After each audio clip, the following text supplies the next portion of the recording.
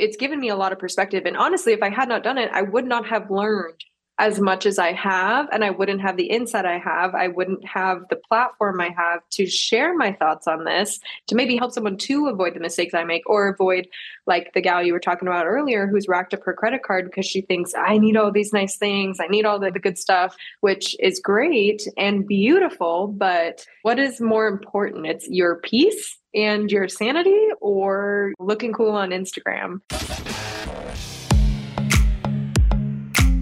Always ask why. Why is this the way it is?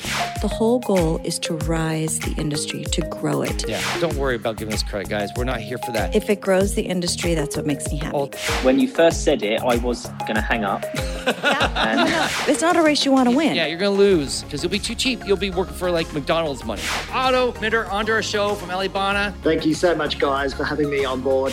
Okay, we'll take 20. I can't do math. I'm a beauty professional. Yeah, panning. I do teeth whitening. I'm like, okay, there's some point where you got to draw a line. My biggest concern is longevity and making sure that you've got the best possible mechanical fit. If you're looking for a lash podcast that will challenge how you do lashes, build you up, and help you create a business that not only thrives, but allows you to live a life you're proud of, you've come to the right place. This is Lashcast, your friend in the lash industry. Coming to you from the City of Roses, this is the broadcast by lash professionals and for lash professionals.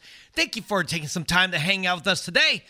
We have Mackenzie Graham coming on today with us. Who is she? Well, you probably have seen her. If you're on Instagram, you would know her on her page. It's Mackenzie G. She does some awesome content there. She also has a podcast called Talking Smack.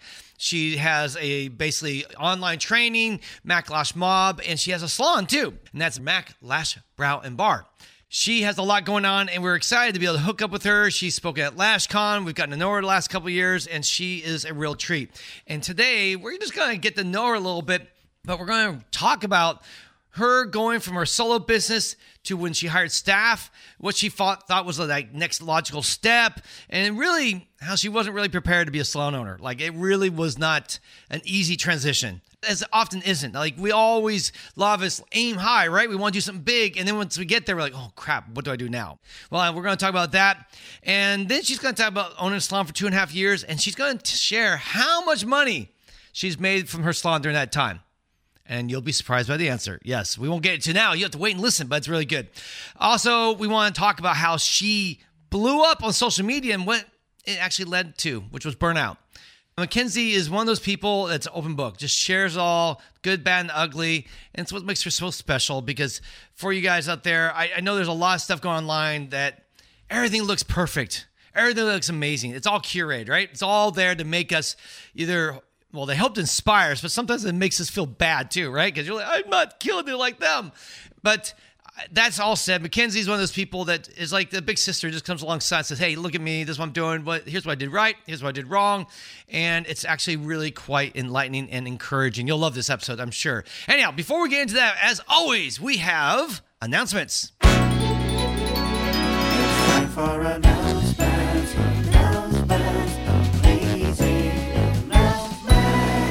Whole bunch of things coming up real soon, guys. Like next week, if you're listening to this towards the end of December 19th to the 22nd, we're doing a LashCon flash sale. We're going for 4 days. We selling LashCon tickets. We basically have around 200 tickets sold, a little less than half the VIP. So it is feasible. I don't think it'll happen, but it's feasible that VIPs could sell it next week. We'll see.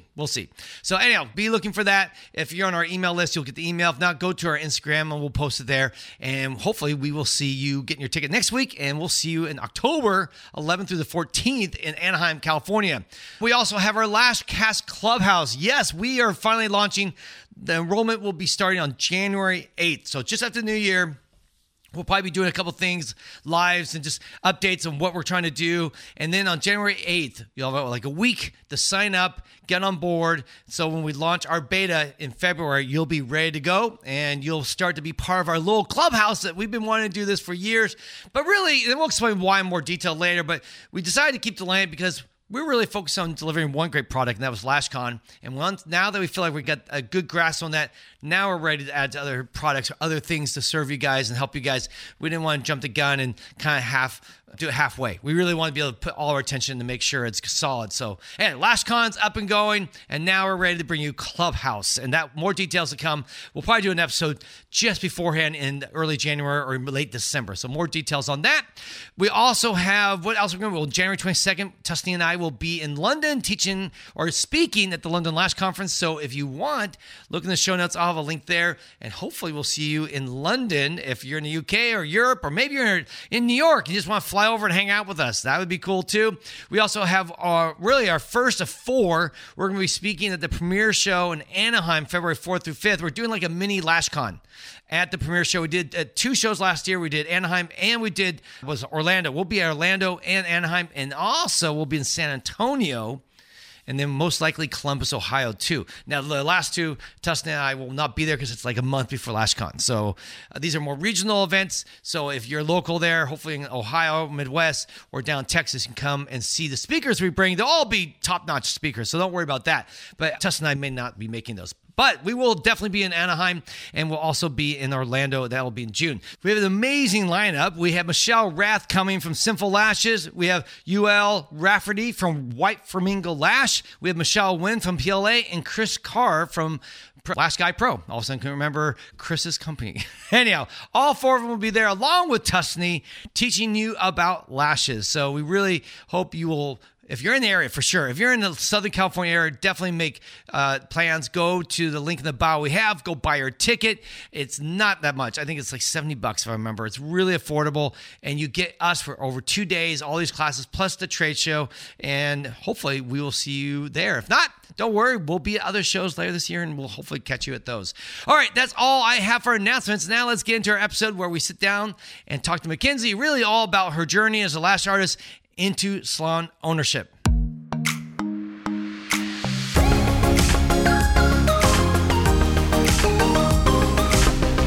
Hey, Smart Cookies. So excited to have someone very special actually not in studio, but... Nope, not in studio. I like to say in the house, right? In the house, yes. In the house. Well, this is somebody that you know and love. She is, I feel like, a celebrity in her own right. This is Mac Lash and Brow Bar and the owner of Mac Lash Mob. Welcome to the podcast, Mackenzie. I'm so excited to be here. I know I've given you a mouthful of things. Lots of Macs. Say as far as the businesses Mac's go. in the house. Mackenzie Graham's in the house, or Mackenzie as we Graham. now know, Kenzie. If you're a friend Kenzie of G. Kenzie G. Yes. So anyhow, we're really excited to have you on. Been following you for years, and you blew up on Instagram. I think, I don't know, it was 3-4 years ago now. Probably just right after COVID, it felt like. And it was really fun to watch your journey and see the impact you're making.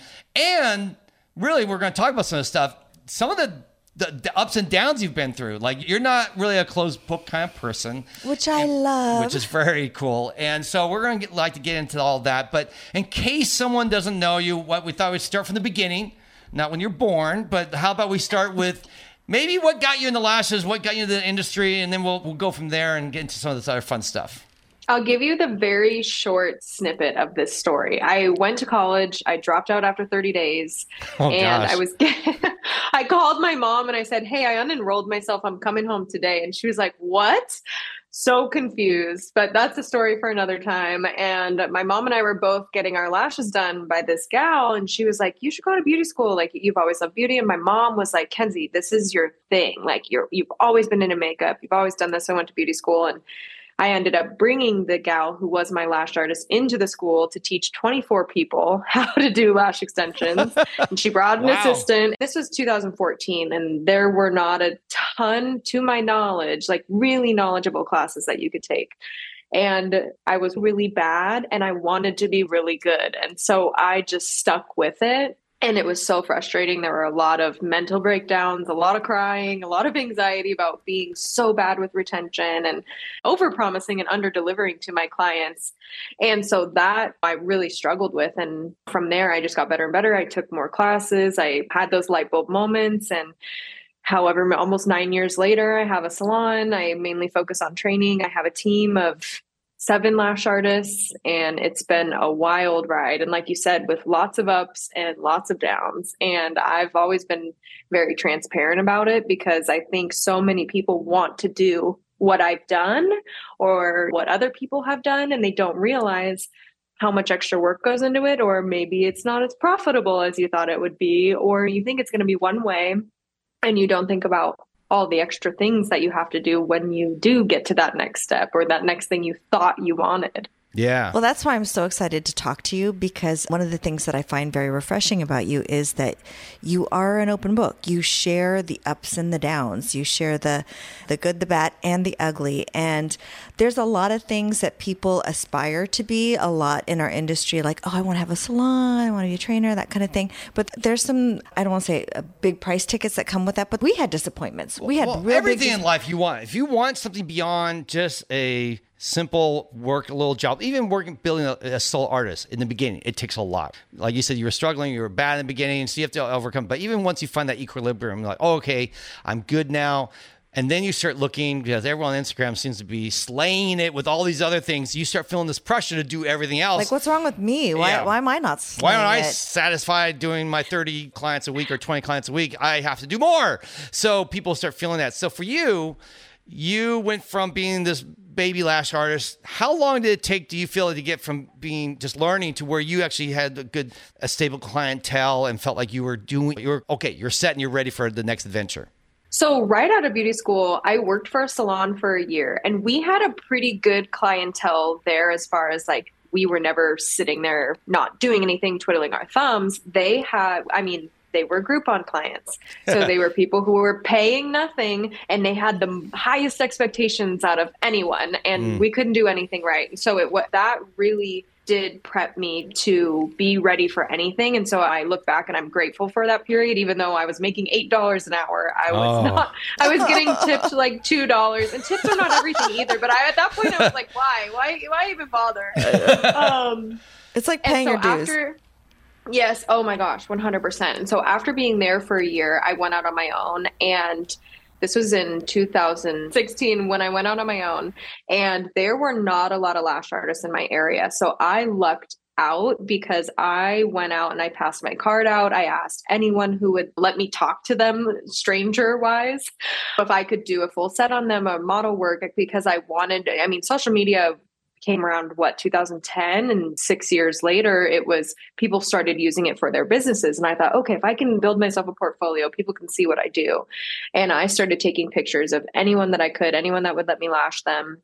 And I was fully booked within 3 months, because I also lucked out by getting a sorority girl who wanted all of her sorority sisters, because I was just not too far away from UW, where they could come see me. And I was also charging $50 a fill. So it's very unrealistic to be fully booked right out of school after 3 months, charging those prices. You might look out, but it's unrealistic to charge those prices now. I mean, I had no bills. I was still living at my parents' house. Mm-hmm. My car was still my paid off car that my parents gave to me when I was 16. Those are not prices that you could charge now. And most people who are going to school, maybe they have the luxury of living at home still, and maybe they're very young like I was, or some other people. It's like, you have to put food on the table. You have bills that you need to do. And if this is a business you want, you cannot charge $50 for a fill.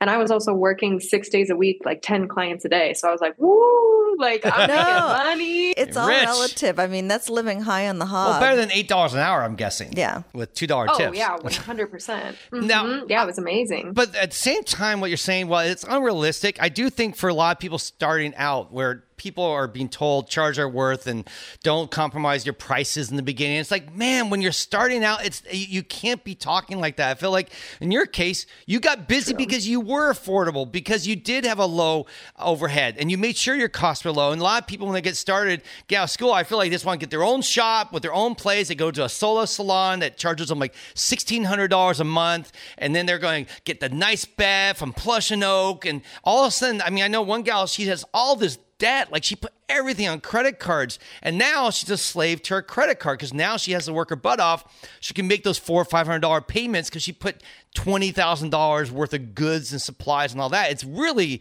a hard way to go, and a smarter way in this case, like you did, is, man, take advantage. If you're young, your parents, whatever you can to keep those costs down. Take advantage and hustle. Every time somebody asks you, say yes. That's what I did. You're scrapping, you're building your experience, you're taking advantage, and you're thankful for that $50 fill. And then the other people that are demanding, clamoring to get in with your schedule, I mean, that's how you grow. Yeah. It's not long-term sustainable, but I think for a lot of people to realize you have phases in your career, right? This is the early phase. This is when you pay your dues. This is when things cost a little bit more. Things are a little harder. You make a little less revenue. You're not going to be flying first class. You're going to be sitting by pool sides unless it's someone's that you invade and take pictures of yourself. Hey, I'm working, like people like to show. It's like, that's not the reality. No, not at all. And I think hearing you back and say that, like, it's so true. And I feel like some students nowadays are like, I'm not working weekends. I'm going to start by charging this. And it's like, bro, like, there's going to be a lot of time, energy, and effort, intentional effort that you need to put forth to get to that point. And how much work you're willing to put in is going to determine how quickly you're going to get to that next goal. So it does take time. When people say that to me, I'm like, that's great. And good luck with that. Good luck with that, really, if you can do that. But beggars aren't choosers. If you don't have the demand for it, you can't set those boundaries out. You know what I mean? I mean, you can set the boundaries out, but it's just going to be harder. If you're an exceptional marketer, and you're coming from their field, you're like, oh, I can sell my services, no problem. You may be able to skip this because you're just really good at communicating to people through media and all that. But most lash artists are not exceptional marketers. They just copy and paste what everyone else is doing. They're just same look alike, taste alike. And so it's going to take time. And you're going to have to really win people over through that word of mouth. And I know for us, we always tell people it'd be better to be doing 2 or 3 clients a day, making almost nothing and refining your skill, because it's only going to take you a month or 2 to get to that point where your skills are really refined, not to expert level, but where you're competent and you're comfortable and you have that confidence in yourself. And then you can really, the word of mouth will spread versus charging, let's say you're new and you're like, I'm going to charge $300 for a new set. And you get like 1 person a week. And that means you only get 1 practice a week. And that means it's going to take you years to get busy because you've charged so much and you think so highly of yourself that maybe that 1 person likes you, but the word of mouth is going to spread very slowly. Oh my gosh, yeah, I couldn't agree more. And that's something that I've noticed with my newer lash artists that I bring on. Like, we run specials to get them in because I would rather have them, obviously, their commission in this scenario. And so I've let them know, like, hey, this is going to be less than what you will be making in the future. But to become a lash artist where you feel like, okay, I know how to troubleshoot myself a little bit better. Like, I don't need you over my shoulder every 2 seconds where I'm asking you questions. And that's another thing, as a salon owner, I didn't realize in the very beginning how much extra time and effort it came from me not taking clients to make sure that everyone else felt good, because otherwise I was spending more time fixing things later on, which again, and that's just something I didn't really think about because I thought, oh, I've trained you up. I've done a couple models with you. No. And that's something where I realized, like, I need to make sure they feel good. And that's that conversation I had with them. And I said, if you're lashing exactly like you said, 2 people a day, 4 days a week, and you're taking longer and you're doing this, I would rather have you doing that, both of us making a little less money to make sure that 3 months from now, 4 months from now, you feel super solid and you can charge that $300 for that set, because I'm also guaranteeing the work that you're doing when that client leaves this door, because my name is on the door. And that's really important to me. So that's something whenever I bring somebody on, where like, we would way rather have you bring, because half the time my girls too will ask me, like, can I bring on my friend a free model just so I can practice? I'm like, yes, anyone you want to bring in, get them in here and I can help critique and move things around to make sure that you feel comfortable. That's great. Yeah, it's really important. And I think a lot of people that start or have a salon or want to don't consider the fact that just because you've trained them and you've worked with them for a couple of weeks, maybe a couple of months, doesn't mean that it's going to be smooth sailing, because they're entitled to make mistakes just like we did. And that's our job, to mentor them, to coach them through, and also work with the client to make sure that the client's happy. So you do have to take time to coach and work with them. And that's one of those hidden costs in terms of time that you're not really prepared for. And if you only have your clientele, it becomes an irritation to you. If you're thinking, gosh, why can't I just get these people up and why can't they get going? It's going to be irritating to you. Yeah, you can start resenting your staff. Yeah. So you really have to be focused on growing the team. That has to be your focus. They come first. I always say team first, then clients. Actually, clients are secondary to my team, because if I got that reversed and I started thinking about the clients first or just about the money first, the team would pick up on that and they would become resentful and they would not be happy with us. So that's an easy thing to mix up. I commend you, Mackenzie, because a lot of times people don't have the patience. They just like, why can't you get it? And they almost have an expectation for the staff that is unrealistic and unfair. It has to be a safe place to make mistakes, because that's the only way that they can learn. And by you coming alongside and patiently explaining, that creates a wonderful environment. But you have to consider the cost before you start. I was going to get into one thing I thought would be great to talk about is, since we're talking about salon ownership, and I think salon ownership is something that a lot of people I know want to get into. It's like there's all these choices.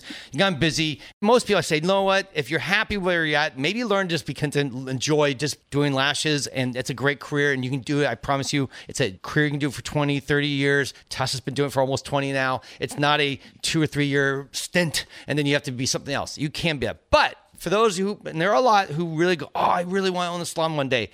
You made that step. When did that happen after you said you went on your own? You got busy within a few months. Was it always something you wanted to do, or was it a natural progression, or what led to you finally deciding to open up your own salon? So I was solo in a solo salon style place. It was not called that, but it was something else a little bit north of where I am now. I was there until 2019, until I had a girl reach out to me and say, are you hiring? Like, I'm really interested. I'm working at a salon right now. I don't love it. The owners aren't lash artists. I feel rushed. I feel this, that, and the other. And I thought, you know what? I'm so dang busy. I was like, I could use a little break. Like, I could bring someone on. And I actually ended up hiring 2 people right away. And I was in a small space. I had 2 beds in that room already because I was doing small 2-on-1 trainings. So I hired 2 employees and I thought, oh man, we got to get into a bigger space. I can't alternate the schedule like this forever. And it was always a goal of mine to get into a bigger space. For me, I wanted to, just for training purposes, to be able to do small group classes and have a little bit more room for content purposes and so on and so forth. And I think it was more so me seeing so many people on Instagram do that progression where they're solo and then they hire their first person, they're training and then they hire their first person and then they get into a salon and have this beautiful storefront and it looks amazing. And then after that, they start a product line or whatever that progression ends up looking like for a different person. And so I thought, oh, this is my next step. Like, it's all laid out for me. This is exactly what I'm supposed to do as a lash artist. And I would not have done it had I known the work that is required to create a profitable salon, be there for your employees, how much time it actually takes, and how you have to step away from other things to make sure your employees feel comfortable and good and make sure all of their questions are answered. And to piggyback off of something Tuss said, if I had not been such a bad lash artist in the beginning, I think I would have had no patience for this. But because I was so bad, I looked at it like, when I tell my employees and I tell my students this, every single mistake that you make today or you make tomorrow, you make next year, I've made them 10 times over. I've been in the industry for almost 10 years. I've made all of these mistakes over and over and over again. Like, just know you're going to get on the other end of it if you know the variables to look for and pay attention to not make those mistakes in the future. Like, you're going to get there. It just takes time. Like, be patient. And I think because I had to give myself grace, it's a lot easier for me to give them grace. But yes, with the salon, it truly, honestly, and I've told my employees this too, so we joke about it. I'm like, yeah, I wouldn't have done this. Like, it's a lot of work. Because I look at it too, and like you said, you may start resenting your employees. It wasn't that for me. I went into a depressive and an anxious state because I was letting them down, because I wasn't available to them to help them. And I have always looked at myself as like, I'm the servant to others. That's where I get most of my joy from. Like, when I'm doing my trainings, although they are so exhausting, and I am like really on it to make sure that they feel like they've gotten every single penny's worth, that's where I'm most excited because I'm like, let me download my brain into yours so you don't have to struggle like I struggled. And I think that's why I've been as transparent as possible about salon ownership, because it's not something that I would wish on anyone who doesn't want to go through it, who doesn't want to have to do all that stuff. Yeah, we should start a club. Well, what were the big surprises? Because obviously you hired some people and then you moved into this space. What were you not prepared for? Was it just the amount of work? Was it the time? Was it the attention? What was your expectations versus reality conflict, I guess? Exactly like we've been talking about. I think part of my expectations were like, okay, I'm still allowed to have my full clientele that I love seeing. And I was actually doing permanent makeup 50% of the time and lashes 50% of the time. And so on my own, I made really good money. And my small space, even doing my trainings in my small space, my overhead cost was not a lot. And then, of course, coming into this space, I guess for me, the time and attention I needed to devote to my employees to make sure that they felt comfortable, and even just how many more clientele were calling my phone to book with other girls, and then they would be upset because they wanted to book with me. And so for me, it was also all of a sudden I had to put up a lot of boundaries, and I had to make sure the clientele knew, hey, I'm cutting back on my schedule to make sure everyone else is good. You're going to have to see some of the other girls if you can't book online and book out your appointment. So it was putting up those boundaries. Whereas before, like Tessany was talking about, anyone who wanted to book with me, I said yes, because I said, I need this experience. I need to do this. And I really enjoyed it. And so realizing how much time and energy I needed to put into my employees, realizing I'm no longer buying product for 1 or 2 people. I'm buying product for 10 people now. And how quickly because I loved 0.07 lashes and classic lashes. I loved doing them. But then when we switched over to mega volume and we're making these big, huge fans, those little strips and those trays are not lasting as long as 0.07 strips are. And so it was our overhead cost, in my mind, was only going to double, and it like triple and quadrupled because now how many people we had in, and even just the disposables costs as well. So it was something that I didn't do enough research, and I know I've talked to you guys both about this off camera. I had a coach that I worked with who said I had to do certain things with my employees to make sure that they felt really taken care of. And I was like, well, that's what I want to do. Like, I want to make sure they know that I'm on their side and I'm on their team and I want them to make good money. And I'll be transparent about this is I've not taken one dime from the salon in the 2.5 years that we've been open. And actually, what I have been doing is I've been supplementing the salon from my training, my online courses, my coaching, my t-shirt sales, all those things, because I had to make sure that payroll was covered. I had to make sure supplies were covered. And that was not something I ever anticipated to do. I was like, the salon's going to run itself. Like, this is going to be great. Like, no big deal. I so appreciate your transparency in sharing this, because I think this is not what people think. And you are not alone in this. In fact, I invite Paul to talk a little bit more about this, because people think, I'm just going to be rolling in the money. And lots of times staff will look at you and think you're living high on the hog. And that is not the case. And you're not alone in this. No. I mean, there's this term I've seen thrown out, lash artist math. I've seen thrown around on Instagram a couple of times, which I think is very funny, because this is lash artist math, because they sit down and they go, well, wait, if I hire someone, I give them a 50% commission, I keep 50%. And if there's 7 employees, that equals up to 400%. Because it's 50% each of those employees. You add it up. Plus, I keep what I make. And all of a sudden, I am going to be so flipping rich. And then the big wake-up call happens. I've talked to so many owners, and most of them are embarrassed to say it. So you saying it publicly is actually very notable, because it most is will exceptional. Never say it. They will usually say, Mackenzie. I say, so how are you doing? They're like, I'm great. I'm like, and I usually at some point say, so when you finally, with your staff right now, are you making more or less than your employees? 99% of the time, like, I make less than my 99%. Like, what do you mean you make less? You're the owner. You took all the risks. You put all the money. You train them. You pay for the marketing. You pay for the front desk staff. You pay for cleaning, all the different things. And you're making less than them? And they go, yeah, actually, in fact, I've met, like you just said, I've met others. Actually, I don't make any money in my salon. Their only money they say they make is off their tips. Like, I get my tip money. I keep that. Everything else is going into the salon or whatever. Well, we knew this because that's what happened with us too. We were doing 6 digits. It was award winning. Here's our dumb move. We took Tuss off the floor. I think it was in 2013 and 12. And we said, okay, Tuss, let's get now you off I'm going to manage. You're going to become more of a manager and a trainer and less.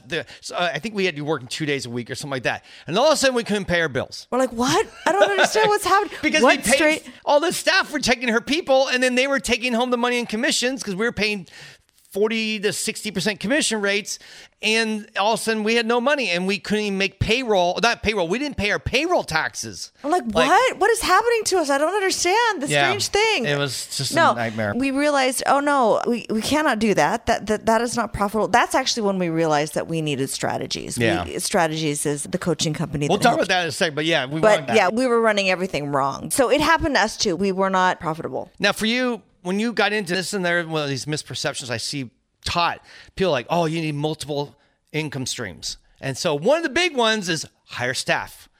Now, what are your feelings about hiring staff becoming a multiple income stream? Or passive income. Or passive income, yeah. Staff costs me more money than makes me any money. Truly, I thought this because I thought, oh, once I bring them on, I'll have to do less work. I can eventually retire from doing lashes and they can take over my clientele. And that was just a thought that I knew to be true. I knew it was true and it was going to be easy and amazing. And so I look at it now and honestly, if I have to go without, I'm good. But if I'm worried about them having to go without, I'm stressed now about getting their books full because I know they have bills or they have things that come up or somebody has to get their car worked on. So I'm like, shit, I'm sending all these emails. I'm doing all these things, working on oh, should we do Google ads this week? And I love them. And they're the best people in the world. And I know that's something you guys talk about quite often is taking your time to hire the right people. And that's something I've always prided myself on is really hiring the right people for the salon and getting people in we were in here yesterday. I was doing a training and 3 of the other girls were working and we were all sitting there talking and laughing. And it's nobody's catty or one of the clients said oh, I know I saw you today, Maddie, but I normally see Brittany, do you mind if I book her with her again? And she's like, oh my gosh, no, of course, you're Brittany's client or we share and we don't mind. And it's I love that aspect of having a team. I love being able to come in and all of us are very aware that I've been very adamant that when we're in here, it's a positive environment. We're here to take care of our clients and we're in the back girl chatting, whatever, that's totally fine. But our clients come first in that regard. And like you said, Paul, my team comes first over the clients. I'm always going to have their back. If someone's yelling at one of them, I'm going to be handling it. They're not going to be welcome in here if they're treating them that way. So that's been amazing. But the worry and the stress that comes along with it, I was not prepared for. I did not expect that at all.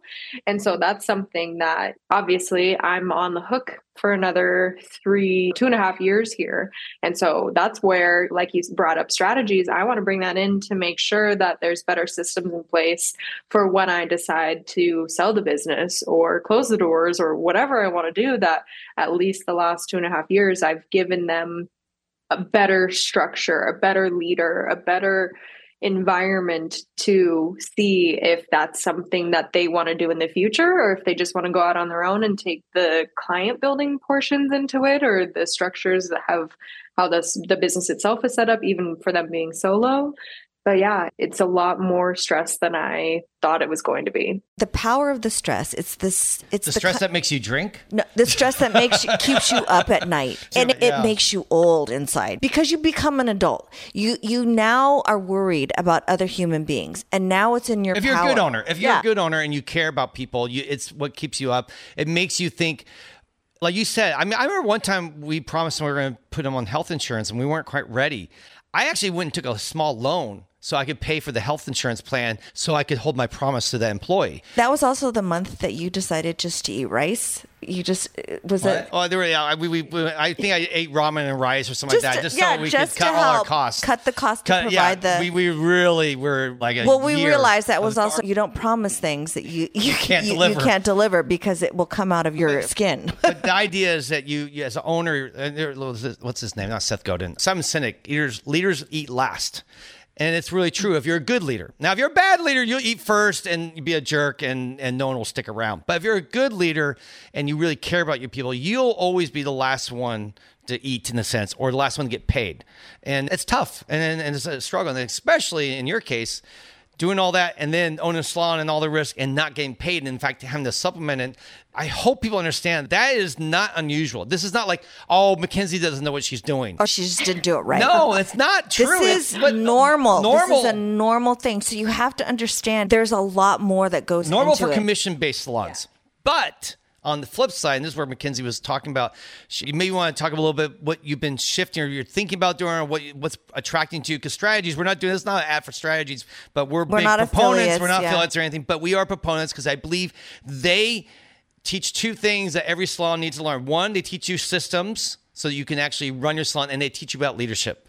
And those are your two things. If you're going to be a salon owner, you need those systems and you need to be a better leader. And if you can't do those or you can't be committed to learning those, you shouldn't be a salon owner. Stay away. Don't bite that off. What made you decide to move in this new direction or at least exploring now this opportunity with working with strategies? I feel like two of the things that really stuck out to me last year when I was at LashCon, and I am forgetting her name. This is going to drive me nuts, but she did a little talk on Enneagrams. Oh. And I had Kate. run into her. Kate. Yes, Kate. That was 2 years ago, right? Yeah. Kate was 2 years ago. Was it? Yeah. Okay, she was 2 years ago. So I had run into her the day before. I was with a girl from my salon, and she was like, oh, yeah, because we ended up eating lunch with her. She's like, because I've implemented strategies, I was able to fly my whole team out here, pay for all of their hotels.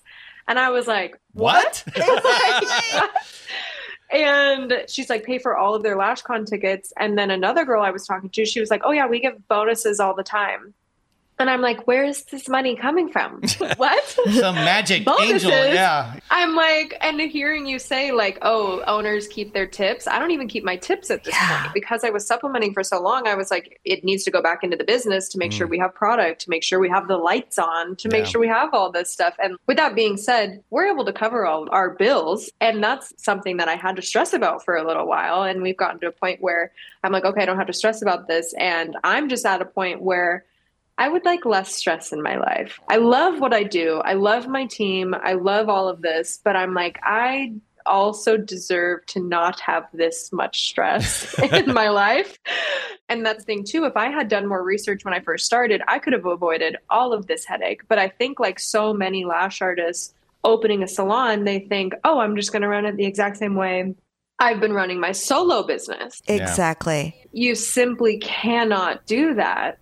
It's given me a lot of perspective. And honestly, if I had not done it, I would not have learned as much as I have. And I wouldn't have the insight I have. I wouldn't have the platform I have to share my thoughts on this, to maybe help someone to avoid the mistakes I make or avoid like the gal you were talking about earlier, who's racked up her credit card because she thinks I need all these nice things. I need all the good stuff, which is great and beautiful. But it's just, what is more important? It's your peace and your sanity or looking cool on Instagram. And it's just, I'm at a point where I want to be able to offer more to my team and I would like a break, to be quite honest. It's like I need a little bit. You said one thing. You said you were asking people, where does the money come from for these bonuses, for the tickets, for the healthcare, for everything? Like, where does it come from? And what you will learn with strategies is that it comes from your cash flow projector. And that's a tool you're going to get. You're going to learn how to project the end. You actually will get to the point where I was able to get with $100 of what I would predict what our income would be. Like, okay, instead of going, well, we made $50,000, 50 again, I'd be like, no, actually this month we're only going to make 48. And I'd be almost within the dollar of that and nail it every month. So That's this really is nice. cool because the second thing you said was, I deserve some stress. Not stress, some stress relief. Yes. I deserve peace, right? And so part of understanding what that cash flow and understanding how to project it gives you that peace. All of a sudden, now you can afford these things. Now you're not scrambling. Now you're not lying awake at night. Now it's not gnawing in the pit of your stomach like, oh my gosh, my so-and-so has car problems. Now I got to get her busy. It's like you have tools to do that. So I'm so excited for you because it's like you learned, you did it wrong and you learned like, oh, I don't want to do this anymore. And now you're ready and mature enough to be able to implement it. And it's going to be such a relief for you. They have a thing called incubator, which have you looked at that yet? To go into incubator, or is that in your calendar or schedule you're thinking about? I've seen it on their website and I've looked into it. And I know I talked to Robert about it when he was at Lash Boss Summit last April, but that's not something I put on my calendar yet. I think for me too, I'm like, when's LashCon? When's LashCon? And not just because I'm talking to you guys, but that is honestly my favorite. And I can't wait to go to it every year. So that's the only thing that's ever really like on my mind, but I know there are other things that I need to do. And one thing I wanted to touch on before we move in any different direction, I think for me too, and some people might relate to this, some people might not. If I have a problem, I think if I ignore this, maybe it'll just go away. Instead of being one of those people that's like, I have a problem, I'm going to tackle this right now. And of course, like with so many things I've dealt with in my life, I've learned, wow, it is so much easier to tackle the problem right when it happens and work through it and go through it and learn from someone who has been through that. So I think with the salon, it was something where I was dealing so much in my personal life that I thought this is not something that needs my time and energy and attention right now, because we can float for a while and we can be okay. And it's something where I'm the one that would be quote unquote suffering by not being able to pay myself from the salon. And I just looked at it like, I don't have the energy to deal with this right now. I know one day I'm going to have the energy, and I'm sure we'll get into the social media portion of things, and I've been open and honest about this too. When I went through my divorce, it was like, I took a huge step back. My girls at the salon, I don't think really even saw me except for maybe once a week. Whereas before I had been here 6 days a week, like 8 a.m. to 7 p.m. And I was always here. I was always available. I was ready to be there for them. And at that point I was like, I gotta go. I can't be here right now. That was something where I was like, okay, this is one of the last times I can say, if I ignore it, maybe it'll go away. Because now learning that it's so much easier to tackle a problem head on and communicate about it and work through it and ask people, hey, have you dealt with this? Do you have something you can recommend to me? And I think one of the first times I said that, Paul, literally without even me finishing the sentence, you were like, strategies is what you need. Yeah. And I was like, okay, I'm going to look into that. I'm ready. Well, give yourself some grace, Mac. I say this all the time. There are seasons in life, and it wasn't the season for you before, and now it is. Yeah, no, it's all timing. As you get older, you begin to realize, oh, this season is this. Like when our kids were very little, we had a certain season where our life was really crazy. I went through a minivan season where all I did is drive our kids around for like 10 years to every activity that they had to be involved in. So there's all these different seasons. And there's seasons when you're building your business and you're learning your skills and you're learning your craft, and you don't have the same worries that you do 10 years later. So, and you're still a baby salon owner. I mean, really 2.5 years is, compared to a lot of people, that's like, seems like decades, but really you're just getting your feet wet. You're just beginning to understand the ebb and flow of business and how it works and the need for systems and the need to have better budget controls and all that. And so strategies will teach a lot of that. And I'm excited to see here that you were moving that direction. One of the things I thought would talk about, because you blew up, I guess it was 2020 is really when you began to blow up on Instagram. Was it during COVID? Was that kind of like the season where you were like, I'm going to pivot and I'm just going to go hard on building this social media presence? And you were just posting like, I think 1,000 reels a day, it felt like, and I couldn't stop. 1,000 reels a day. Yeah, I mean, it felt like every other post was, Mackenzie, how's she doing this? I thought first, what got you into that, and how did that benefit you? And then also we want to lead into and go into a little bit the burnout that followed after that, and how that impacted you in another way. So maybe you can explain a little bit your move into social media and how that all got started. Yes. So 2020 went down for 3 months. And then when we were allowed to reopen was about the same time Reels came back about.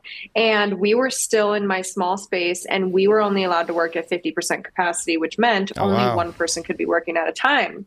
And at this point, I had 3 employees in that small, tiny little room where we could no longer work next to one another. And so what I did is I said, you guys, I'm going to give up my schedule completely, except for working random evenings here and there.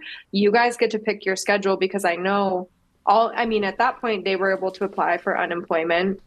I wasn't able to apply for unemployment because they didn't have it set up for self-employed until way later. Yeah. So anyways, I was like, I am bored. I think I need to do something. And so I just started making reels. And at that point I was making like random makeup TikToks and drinking TikToks, to be honest. And like, I had gone on so many walks, and then I was like, you know what? I can be doing something more useful with my time. I can be sharing educational pieces of content. I have old content that I can repurpose. And I was like, I love to think of myself as a creative person. And I was like, I need to get some of this out. And when we got into our commercial space in early 2021, we were still only allowed to work at 50% capacity. And so we had 6 beds in the space, and 3 of them could be occupied. They had to be the ones that were the furthest apart from one another.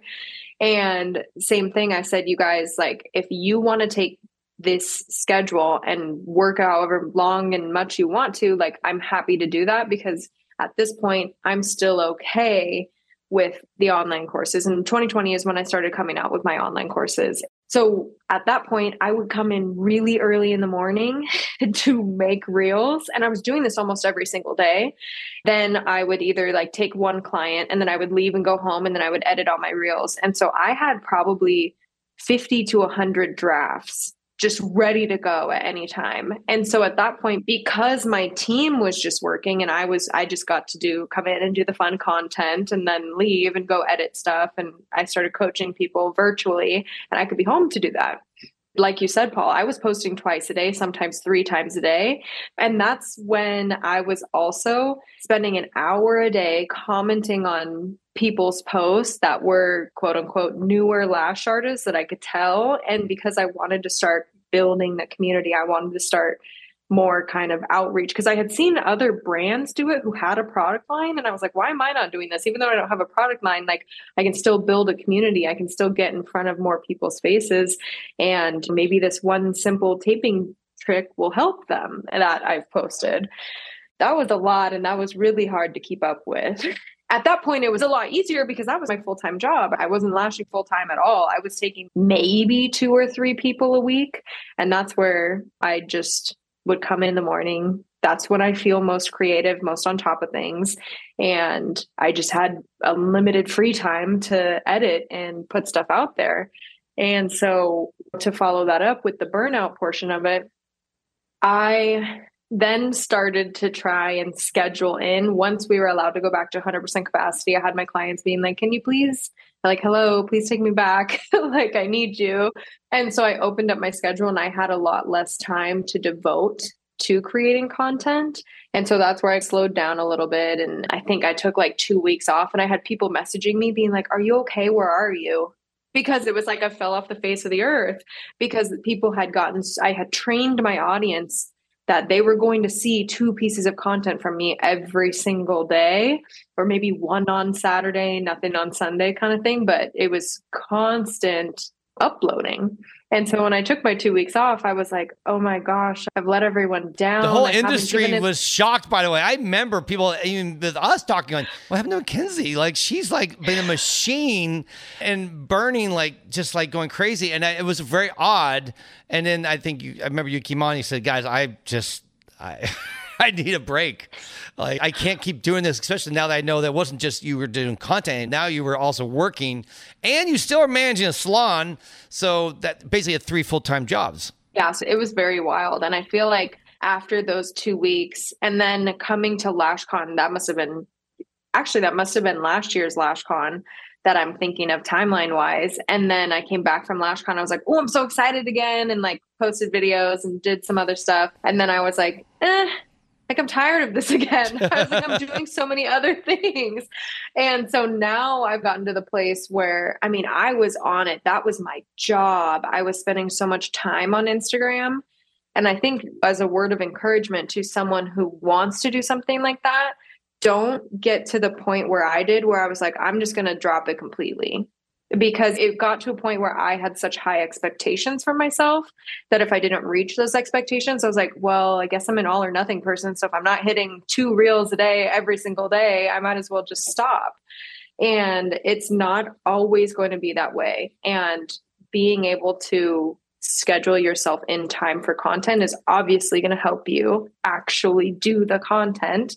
But like you talked about, like even strategies people, 50% of the people are actually doing those things. So when you take online courses, when you take a social media class, when you do something like that, are you actually going to implement that? Do you actually want to make changes and grow in the way that you want to? Because it's going to take that extra effort.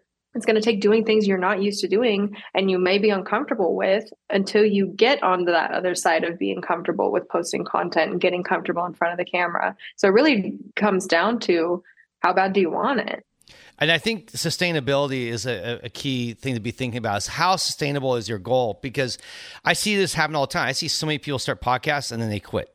I see people blow up on Instagram and then they fade away. And it's because they go so hard, it's not sustainable. You could go hard when you were COVID because you didn't have other work, other demands, but that's not something that you could do for 10 years unless you were to continue to put off everything else and just focus on creating reels. And by the way, just as a tip, a heads up to anyone, if you've not watched Mackenzie, she actually doesn't do what everyone else is doing. Like she doesn't copy every trend and just does here's my take on this same thing I've seen 80 other people do. She's actually original.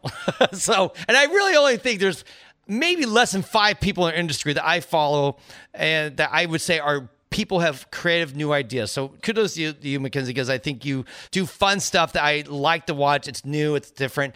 I mean, I'm sure at some point you maybe do stuff other people do, but I just think more times than not, you're going to be fresh. beating to your own drum. And I think people forget that's what makes people stand out. It's not that fact you do a reel that everyone else has done. And now it's your turn to take your take on it, which is boring. No offense to you if you're doing that. But even if it's just talking about stuff. I mean, I remember you doing your coffee things where you're just talking and you're making coffee. It doesn't have to always be this high-end production, right? It can be something very simple. So is there anything along the way when you were that you saw were signs like burnout? Because when you got to that point where you were not, it was hard for you and you weren't as motivated to do it, were there any red flags that you said, I should be paying attention to this next time so I don't do this again? I think a couple things that really stuck out to me. So when I like to think about, okay, when am I going to do content, whatever, if I was super fired up about it, I could whip through 30 to 40 reels, specifically like lip syncing ones, or I would just jot down ideas and I'd be like, oh my gosh, this is so exciting. Other times I would schedule out time. I would have 2 clients and then I'd be like, okay, I have an hour to do content. And I'd sit there and I'd scroll and I'd do whatever. And I'd be like, oh, I'm over it. Like, I don't want to do this. And then in the back of my mind too, I'm like, well, I still want to be putting content out, but like the energy isn't here. So I started to follow my creative upswings, and it's not going to be every single day that I feel creative and on top of it. And so I started to work a little bit differently instead of thinking, oh, I have to do this every single day. Another thing I noticed is I never wanted to be on Instagram. I was like, I don't even want to scroll. And before I would be like, okay, I'm going to give myself 10 minutes to scroll reels, look for trending audios, look for lip syncing ones that I think are going to be fun and exciting. And that is exciting to me. For some reason, I like doing that. And I see a trending audio or a lip sync that seems really funny. And I'm like, ooh, I can do that. That's going to be hilarious. Like, I can't wait to go film that. And I would notice I was scrolling and I'd be like, that one would be good, but I have no ideas for it. Whatever. I'll save it and come back to it. And it's just, I noticed my interest in it really declined. That was something that was a huge indicator for me. And it was simply because I knew that I was working more with clients, that I was communicating with my clients the whole time. I was connecting with them, which is something that I am extremely grateful for that I'm able to do with my clients. But I noticed this is where my energy is going instead of whereas before it was going fully to content, and I had the energy and the excitement for it. And I no longer did because I was putting my eggs in a different basket and I was expending my energy elsewhere. Do you have any tips on how people who want to do this, maybe to sustain it a little better, like to balance it a little bit better? Is there anything you found that's helped you at this point so that you can do this? Because I know you still show up and you still do this stuff, but do you have any tips, I guess, for anyone who wants to, there's a lot of people, I'm sure, who want to be Mackenzie. They like to do what you do on Instagram or TikTok and build that following. I think as far as tips go is, first and foremost, you have to set realistic goals. If you are posting once a month and you say, I'm going to post twice a day, every single day for a month, that's going to be a huge change and a big difference. So if you say, okay, I'm used to posting once a month right now, I'm going to challenge myself to post twice a week and stay active on stories and never let it disappear in the 24 hours or whatever. I think that is a realistic goal. I think that's something where you can, I am a huge brain dumper. Like I love to take my journal or my phone notes and jot out a ton of different ideas and get to the point where whatever I feel like is calling me, I'm going to start working on that. Just because I put one at number one and I'm sitting there twiddling my thumbs, not knowing where to go with it. Number 7 might be the one that I'm like, you know what? I feel drawn to talk about this right now. Or I'm going to make a talking head video on it or a carousel. And another thing to remember too, that I think people forget is you can repost content you've already posted. Yeah. Like all the time, I'll go back and it'll be something I posted 3 months ago, something I posted a year ago. If I'm like, you know what, I'm not feeling creative right now, but I challenge myself to do this. I want to keep this promise to myself. I'm going to post this post from 3 months ago. And it may perform better than it did the first time you posted it because new eyeballs are on you. It may not perform as well. And I think another thing to also keep in mind is I have 40 something thousand followers. I have some posts that get thousands of likes. I have other posts because I'm selling get 12 likes or 30 likes. And it's like, when looking at that, like putting emphasis on the vanity metrics of things, it depends on what your goals are. Because I could post that one thing that gets 12 likes and I could have 10 signups on a $900 course. And that was my goal. I reached my goal. That post was specific to make sales and I've done that. So also keeping in mind, whereas like the funny lip syncing ones, I'm like, okay, yeah, I'm hoping this one performs well, that people relate to this, that they want to share this because they think it's funny, because this is what they do with their sister and it's the exact same thing. And so there's different goals for different posts and not putting so much emphasis on like, oh my gosh, only 2 people liked that. Especially when you're first starting, like you have to stay consistent. And I think another thing, I don't know if you guys follow Brock Johnson, but he's like an Instagram guru. Oh, yeah. And his mom, right, is also, she blew up and then I don't know if he was doing her Instagram and now he's become like a guru himself and he does a lot of good stuff. Exactly. But one thing he says that I think is really important is it's not necessarily the quality of your posts, it's the quantity of them, because the more you do, the better quality you're going to get. And something from a book that I read, it was a professor that taught photography and he told half the class, come with one perfect photo. And the other half of the class, I want you to submit 100 photos. And the 100 photos were so much higher quality than the students who submit the one photo because they went out and they practiced and they played with it. They played with their aperture, with the lighting, all the different settings. Whereas the person who had to get one, they were like, I'll just get one. So that's another thing too. The more you put out there, the more you're going to refine your skills, exactly like lashing. The more models you do, the better you're going to get. And it's just get out there, get out of your own way, post it. I promise you're not going to get trolls like you think you're going to get, or at least hopefully not. I haven't really experienced too much. No. I think there's a term that YouTube came up with, I think it was like 10, 15 years ago, that all the YouTubers would say, good enough. It just needs to be good enough. That's really your bar that you have to hit. And because if you're trying to go for excellent, you're right. That's actually the reason why a lot of people don't do anything. They're waiting for that excellence. So don't wait for that. Good enough is it. And then you learn like we did. We started a podcast 5.5 years ago. I haven't even listened to our old podcasts. They're bad, I'm sure. Scared to, but they're probably pretty bad. And it's one of those things you just learn and you grow and you get more comfortable as you do it. And I felt like our growth for our podcast came when we started doing 2 a week. And once we moved to 2 a week, just that regular, consistent production, except for during LashCon, it always gets a little messed up for a month or so. We go sometimes down to 1 a week. But that said, really, we found we grew a lot more, both our following as well as our own skills, just because we were doing it on a regular basis. And that is, I think, the key for anything. Like lashing, we talked earlier, if you want to learn how to lash, well, then just do any clients. And the same thing with the posting. If you want to post, then start posting regularly. Even if it sucks, just do it, because you're going to learn what your audience likes and what they don't like. And you may be shocked. Maybe some of your crappy posts that you spent no time on blow up. And other ones, I mean, I'll give you a tip. Do someone washing your lashes and you're promised to have a reel go viral. I mean, I just looked at your page. You have 1.6 million people watching you clean your lashes. And let me tell you, I was not expecting that. And that was a video that I posted that on my story. Yeah. Because I was just like, oh, ha, it's Lash Day, whatever. And I, for some reason, saved the video without any text on it. And one person messaged me and was like, can you make this a reel so I can share this with my client? And I was like, sure. 10 minutes later, I made it a reel. Literally by the next morning, I think it already had like 6,000 likes. And I was like, whoa, what's going on? What happened? Like, I was not, I'm not joking. It took me 6 minutes to make that reel. It's not even 2 different clips. It's one clip. And so I've posted a couple other cleansing my lashes videos, and they, without fail, they blow up every single time. Yeah. You want to get a big hit. Clean lashes, and people I mean, we reposted your video. I think maybe my team reached out to you, said, can we post it? We posted.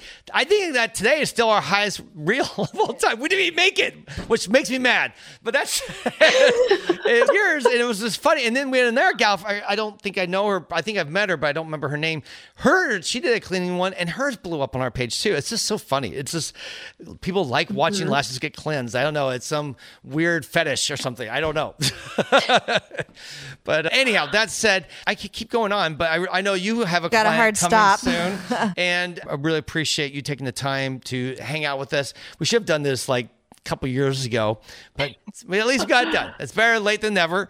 And it won't be the last, because I feel that we still have a lot to talk about. No, I would really like to dig more into your brain about social media and how you use it, because most people are still really confused after all these years. They still are frustrated. They don't know, and I would love to pick your brain on that and get your insights on that, as well as talking about really online education and coaching and all that, because again, there's a lot of people moving in that space, and I think that's a good thing and a bad thing at the same time. And I think it'd be really interesting to hear your struggles and how you got there and how you built your audience and building that trust and how that all has been working out for you, because a lot of people would like to do such in the future. So we'll have to bring you back and we'll talk about those things in more greater detail. So to wrap things up, do you have tell people where to go find you in case they're one of the few people that have never seen your page? They live in a rock. And we didn't even talk about this. You have a podcast, so tell them all about where you are and where they can find you. You guys can find me on Instagram at It's Mackenzie G. It's Mackenzie spelled with M-A-C-K. My parents decided to also capitalize my K, so I was always bullying people to spell my name correctly when I was little because it bothered me. So that's where I'm at on Instagram. That's primarily where I spend most of my time. I also have a podcast called Talk and Smack. That was a fun little name because we talk about business. I have a lot of people on who talk about human design or social media and like website SEO. And then I have my friends on and we talk about dating and relationships. So it's a wide spectrum of things and it's been a lot of fun. And that's one of the things that's been on the back burner, which I hadn't posted in probably a month. And now I'm back in the swing of things with that.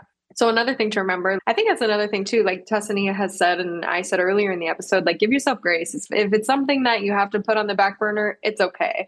And obviously having those goals for yourself are also really important, but knowing like sometimes other things have to come first and it's all good and you're going to be fine. People are still going to be there when you show back up and it's okay.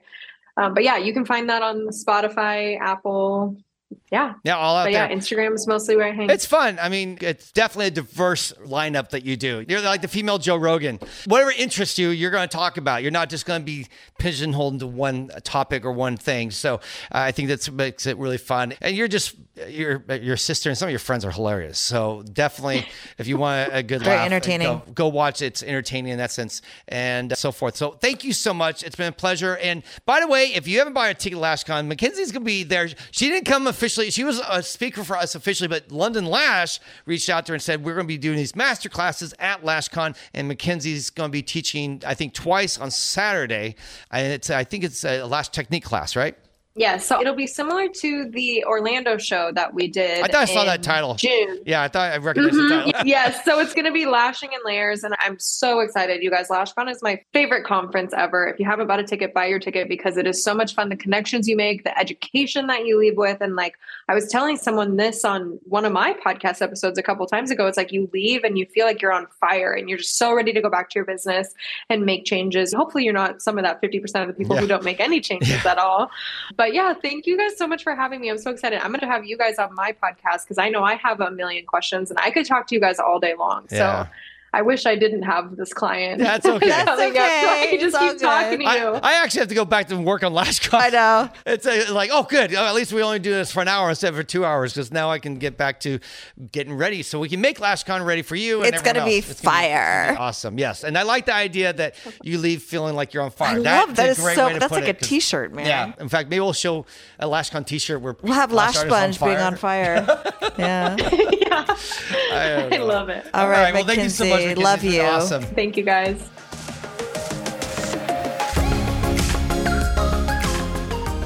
Hey guys, that's a wrap. We are done. We're out of here. Thank you so much for hanging out with us today. Please follow us on Instagram at Lashcast and at the Lash Conference. And remember to subscribe, share, and review. On behalf of my Lash Mac Tuscany, as well as our special guest, Mackenzie, I want to thank you for taking some time to listen. Keep on lashing, and remember, you have a friend in the lash industry.